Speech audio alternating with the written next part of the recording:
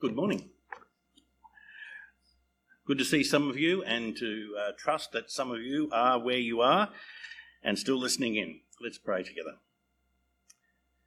Heavenly Father, we do pray that this morning as we turn our attention to your word, as we seek to understand it and to live in the light of it, that you might grant to each of us your Holy Spirit, that the words that you have caused to be written for us might be written in us, and that we might live as the people you call us to be in the light of Jesus' coming.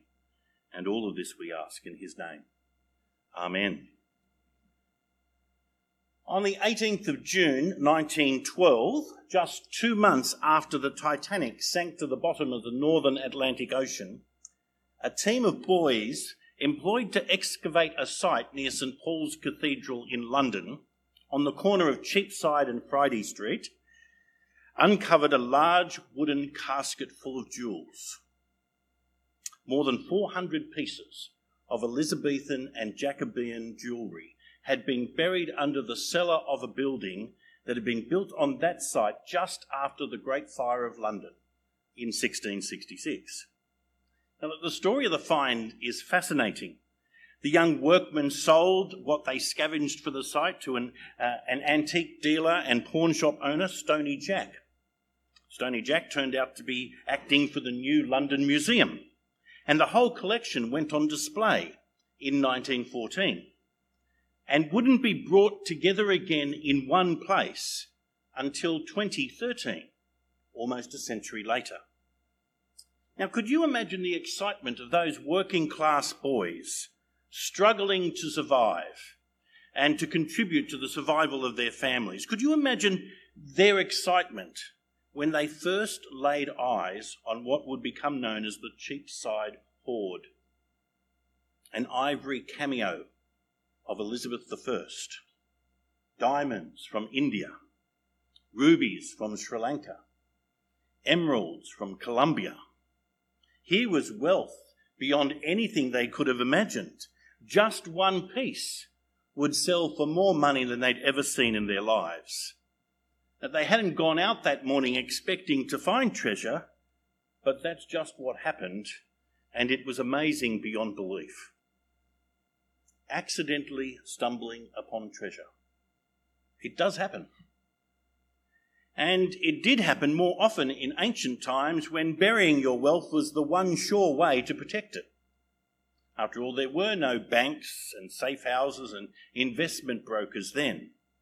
So you found a safe place and you hid your valuables, and if you didn't live to retrieve the treasure you'd buried, it might be stumbled upon by someone else.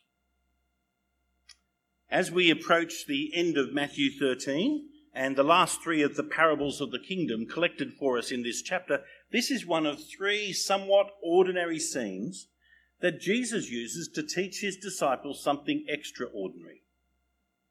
Just before the parable we begin with this morning, Jesus had explained the parable of the wheat and the weeds. He'd spoken of a judgment to come, terrifying in character, but the necessary counterpart of salvation. All causes of stumbling and those who practice lawlessness will be cast into the furnace of fire where there is weeping and grinding of teeth. But in the starkest of contrasts, the righteous will shine like the sun in the kingdom of their Father. A great and terrifying judgment, and in the midst of it, a great and glorious vindication. And then Jesus continues, verse 44. The kingdom of heaven is like a treasure hidden in the field, which when a man found it, he hid it, and out of his joy he went and sold everything he had and bought that field.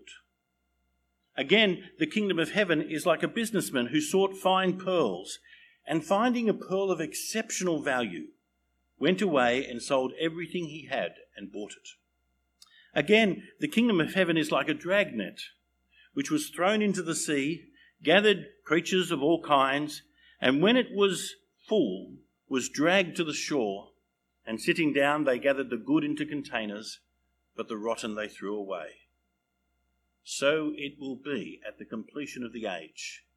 The angels will come and separate out the evil from in the midst of the righteous, and they will cast them into the furnace of fire, where there will be weeping and grinding of teeth. Have you understood all these things? Jesus asked. They said to him, yes. So he said to them, because of this, every scholar who has learnt the kingdom of heaven is like the master of the house, who brings out of his treasury both new things and old. 3 simple, really quite ordinary scenes in these parables, but in each of them is a surprise, and each of them points to good things, new and old, that those who have learned the kingdom have to share with the world. The basics of a surprise discovery in a field, the search for a flawless jewel, the sorting of fish after a catch, told alongside each other as a vehicle for understanding the kingdom of heaven. Tales of an outrageous joy that makes sense of somewhat puzzling behaviour, and of a discrimination in judgment which, I hope you'll see, fuels that joy. So first, the hidden treasure in verse 44. In Jesus' story, what happened that day appears to have been a surprise. There's no indication that the man who discovered the treasure in the field had been looking for it. He wasn't walking around with the ancient equivalent of a metal detector, hoping to locate something interesting. And yet that's exactly what happened. He found something interesting. In this field, on this day, he found something so good, so incredibly good, that it led him to sell everything he had. Now, I wonder whether you've really considered what that must have meant. Selling everything he had. Not just some of it, everything. The accountants among us might say he liquidated all his assets. But it's more than that. The human cost of what he did in the wake of what he had discovered is astonishing. If you knew that man, if you'd watched him, I'm pretty sure the scale of what he was doing would have seemed inexplicable and perhaps a little disturbing. Had he gone mad? I mean, who does that? All of a sudden, out of the blue, selling it all, getting rid of it all as quickly as he could? The everyday items and those which carried precious memories, the ordinary and the special, the things he had had for a long time, and the things he'd only acquired the other day, everything. What could possibly induce that man to let go of everything he had? Well, Jesus' parable tells us why. He did it from his joy. He wasn't compelled. It wasn't a legal obligation. He wasn't being forced to sell it all. His debts weren't being called in or anything like that. There'd been no personal catastrophe which had necessitated this. No, from his joy, he went and sold everything he had and bought that field. He'd discovered something so wonderful, so mind-bogglingly glorious, something that's value far outstripped anything he'd seen, everything he'd seen. Totally inexplicable behaviour until you see what he'd found. Sometimes you only really know how much you value something by how much you're willing to give up or give away for it. And the point Jesus makes in this parable is that the kingdom of heaven is like that. The kingdom of heaven is like that treasure. Something so gloriously valuable that once you've understood it, you can't stay the same. The kingdom of heaven radically resets a person's priorities and allegiances and everything else. It's so good, so valuable, so precious, that everything else seems small and insignificant and worthless. The man couldn't help himself. He couldn't just stay still. He had to have that treasure. What he did just doesn't make sense until you see what he has found. A treasure so valuable it dwarfs everything else. But what is it that makes the kingdom of heaven so valuable? We'll park that question for a moment and let's move on to the next parable, the seeking merchant, in verses 45 and 46. At first glance, the second parable looks just a variation on the first, the same point being reinforced with a second parallel example. Like the first, something valuable induces a person to sell everything they have in order to acquire it. It's something of incredible value. The treasure in the field in the first parable, a spotless, flawless, extremely valuable pearl in the second. It's something worth divesting yourself of everything else, because what you've discovered is so wonderful. It's the same radical behaviour in both parables, inexplicable unless you realise what they've found. But friends, there are some important differences between the two parables which stretch our understanding further. In the first parable, the man finds a treasure hidden in the field. No planning, no searching, he just finds this. It catches him by surprise, in a sense. In the second parable, the man, the merchant or businessman, has long been searching for fine pearls. Perhaps he was hoping that one day he would come across the specimen that would make all the effort worthwhile. He'd rolled many pearls in his hand before this one. He knew what he was looking for. Unlike the overwhelming joy of unexpected discovery, here was the settled recognition that at last he had found what he was looking for. On the one hand, finding, on the other hand, seeking, searching. The second difference is that while in the first parable, the kingdom of heaven is likened to the treasure, in the second, the kingdom of heaven is likened to the man who has been searching, not the pearl he finds at last. And that's a significant difference, isn't it? What are we to make of that? Jesus has already pointed to the value of the kingdom of heaven. What God has brought to us in Jesus dwarfs everything else put together in its value. But here he adds something else. The focus has been tightened a little. Not so much on what is found, but on the man who is searching for what he has now found. The searching man is like the kingdom of heaven. How is that? The kingdom of heaven is the answer to this man's restlessness. He is searching. He knows that all he has found to this point is not it, not the thing he's been looking for. I can't help but think of my favourite quote from Augustine's Confessions. Those of you in first year heard it just yesterday. You have made us for yourself, and our hearts are restless until they find their rest in you. Now, I know it's important not to overread this parable, and Jesus doesn't explain it to his disciples, but this little shift of emphasis is not accidental, for this discovery has been worth searching for. The kingdom of heaven is like a treasure hidden in the field. The kingdom of heaven is like a merchant searching for fine pearls. In both cases, the find is worth it. Worth divesting yourself of everything else in order to have it, to be part of it. There's a kind of all or nothing feel to the response of both these men in this parable, in these parables. The kingdom of heaven is too good to let our attachment to anything else get in the way.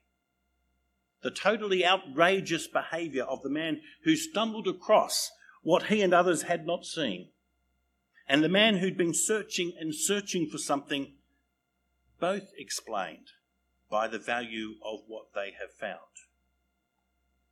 Notice that in neither case is there any sense of sacrifice or loss. The value of what's been found is so much more than anything they've given up. And as the first parable made clear, it was from his joy that the man went and sold everything he had. The reorientation, the radical realignment that comes when you encounter the kingdom of heaven is not forced or coerced, not a must that you're obliged to accept against your will. It arises from the utter goodness, the incomprehensible value of what we are given.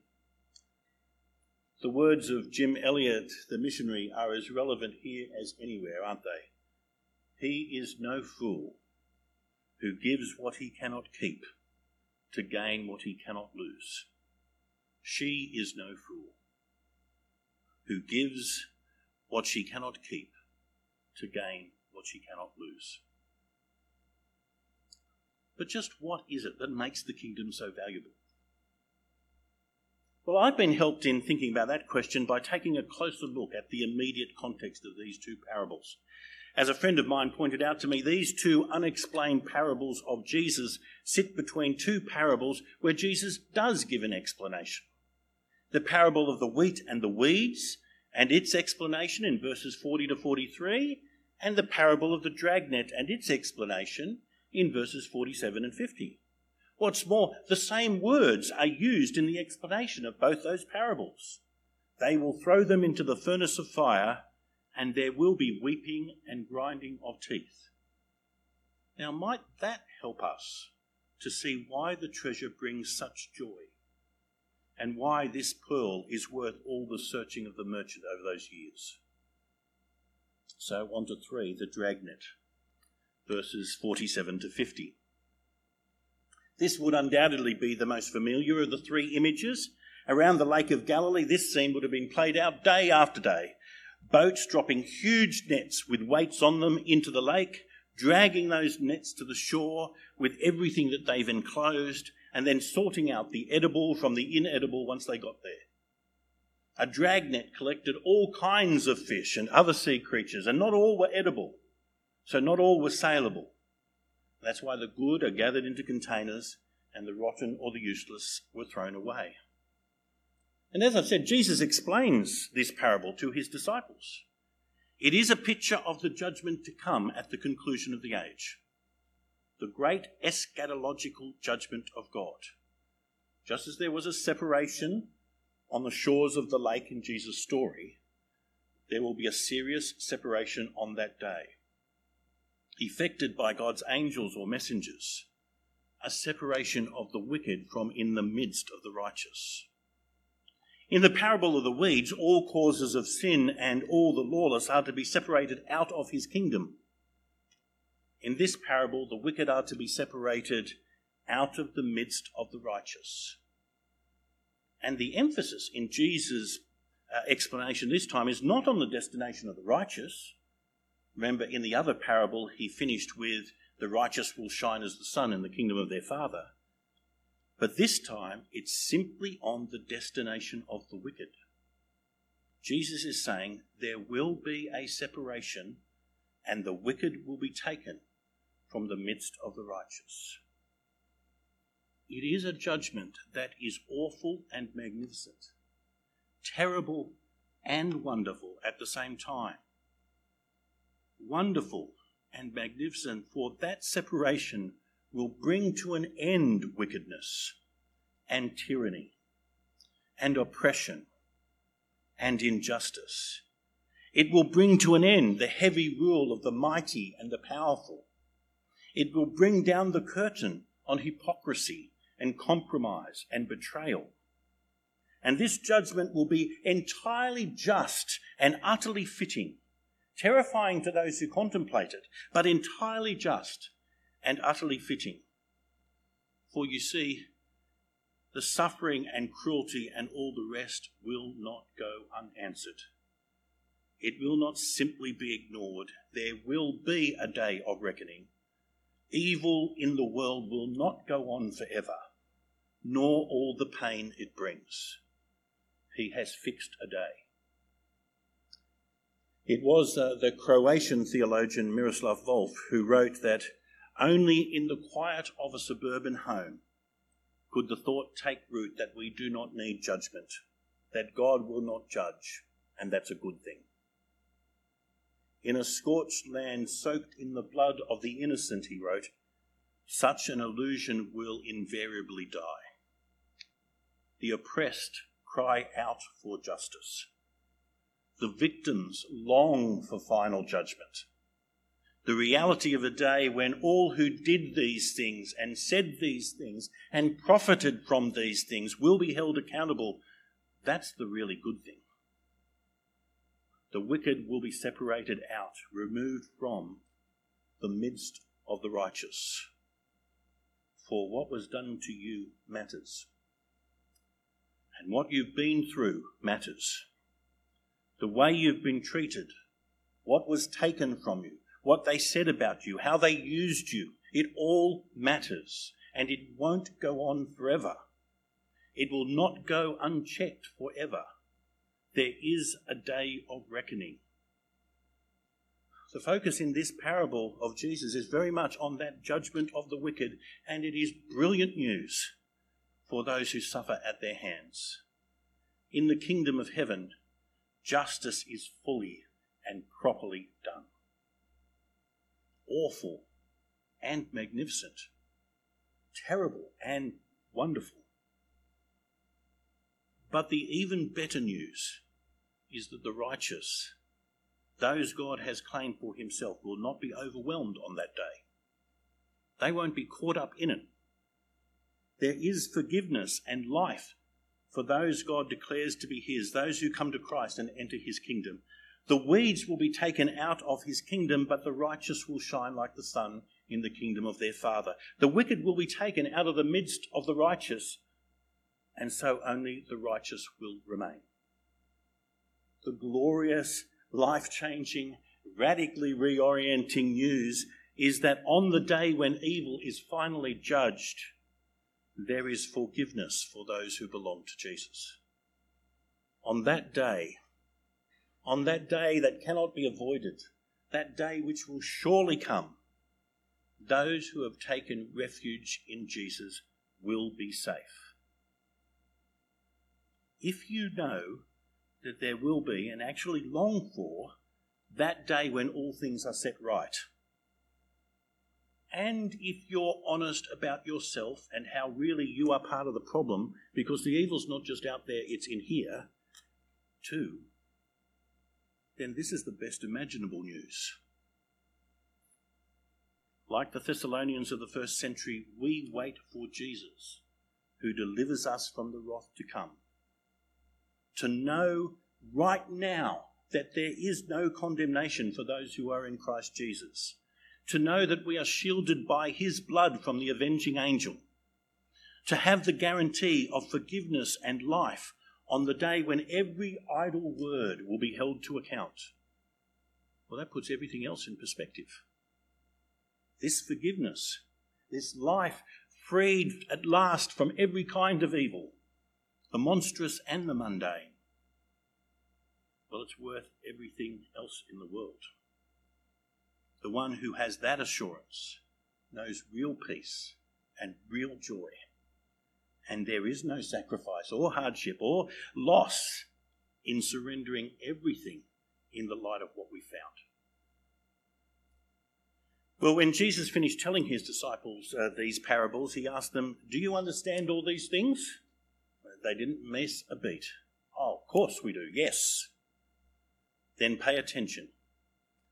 If you've understood these things, if you've been schooled in the kingdom of heaven, if your life has been trained by the kingdom of heaven, if you are a scholar who has been discipled in the kingdom of heaven, then you have something to share. Such a person, the scholar who has learned the kingdom, is like a householder who draws out of his storeroom things both new and old. The new treasure of what God has done in Christ, secured salvation for those who are his amid a judgment that deals rightly with everything that's wrong in the world. And the old treasure of God's eternal purpose, his intention from the beginning, the promises he has now kept in Jesus, the day to come when he will do what is absolutely right and all will be set in its proper place. Judgment deserved since the garden, forgiveness secured by the cross. So friends, as you hear these parables this morning, familiar at first reading, challenging when you look a little closer, aren't they? When you hear these parables, what do you hear? The note of joy and almost reckless behaviour which flows out of that joy. It's not reckless at all, really, is it? We have a better story to tell than that told by anyone around us. Or the goodness of the judgment to come. An end to all that has stained the world. The cruelty, the injustice, the brutality, the betrayal, the brokenness. It won't go on forever. It will be held to account. Or the even better news than an end to evil, that salvation comes in the midst of judgment, that you will be safe on that day. The righteous will remain when the wicked are separated out from their midst. For in those words of that earlier parable, the righteous will shine as the sun in the kingdom of their Father. Or perhaps the wonderful resources of those schooled in the kingdom. A message of hope, a message of deliverance, a message of forgiveness. The new and the old. What God has done in these last days and what he promised as far back as the Garden of Eden. That's what the kingdom of heaven is like. Will you pray with me?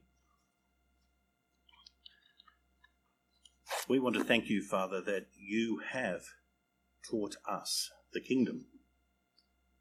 You have taught us of the good things that you have done, of the justice that is coming, and of the deliverance in the midst of it. And we thank you for these parables of Jesus that remind us of that. And we pray that you might help us to share that message of deliverance and forgiveness and joy and hope with the same joy of those who found the treasure in the field and the pearl of unspeakable value. For this we ask of you in Jesus' name.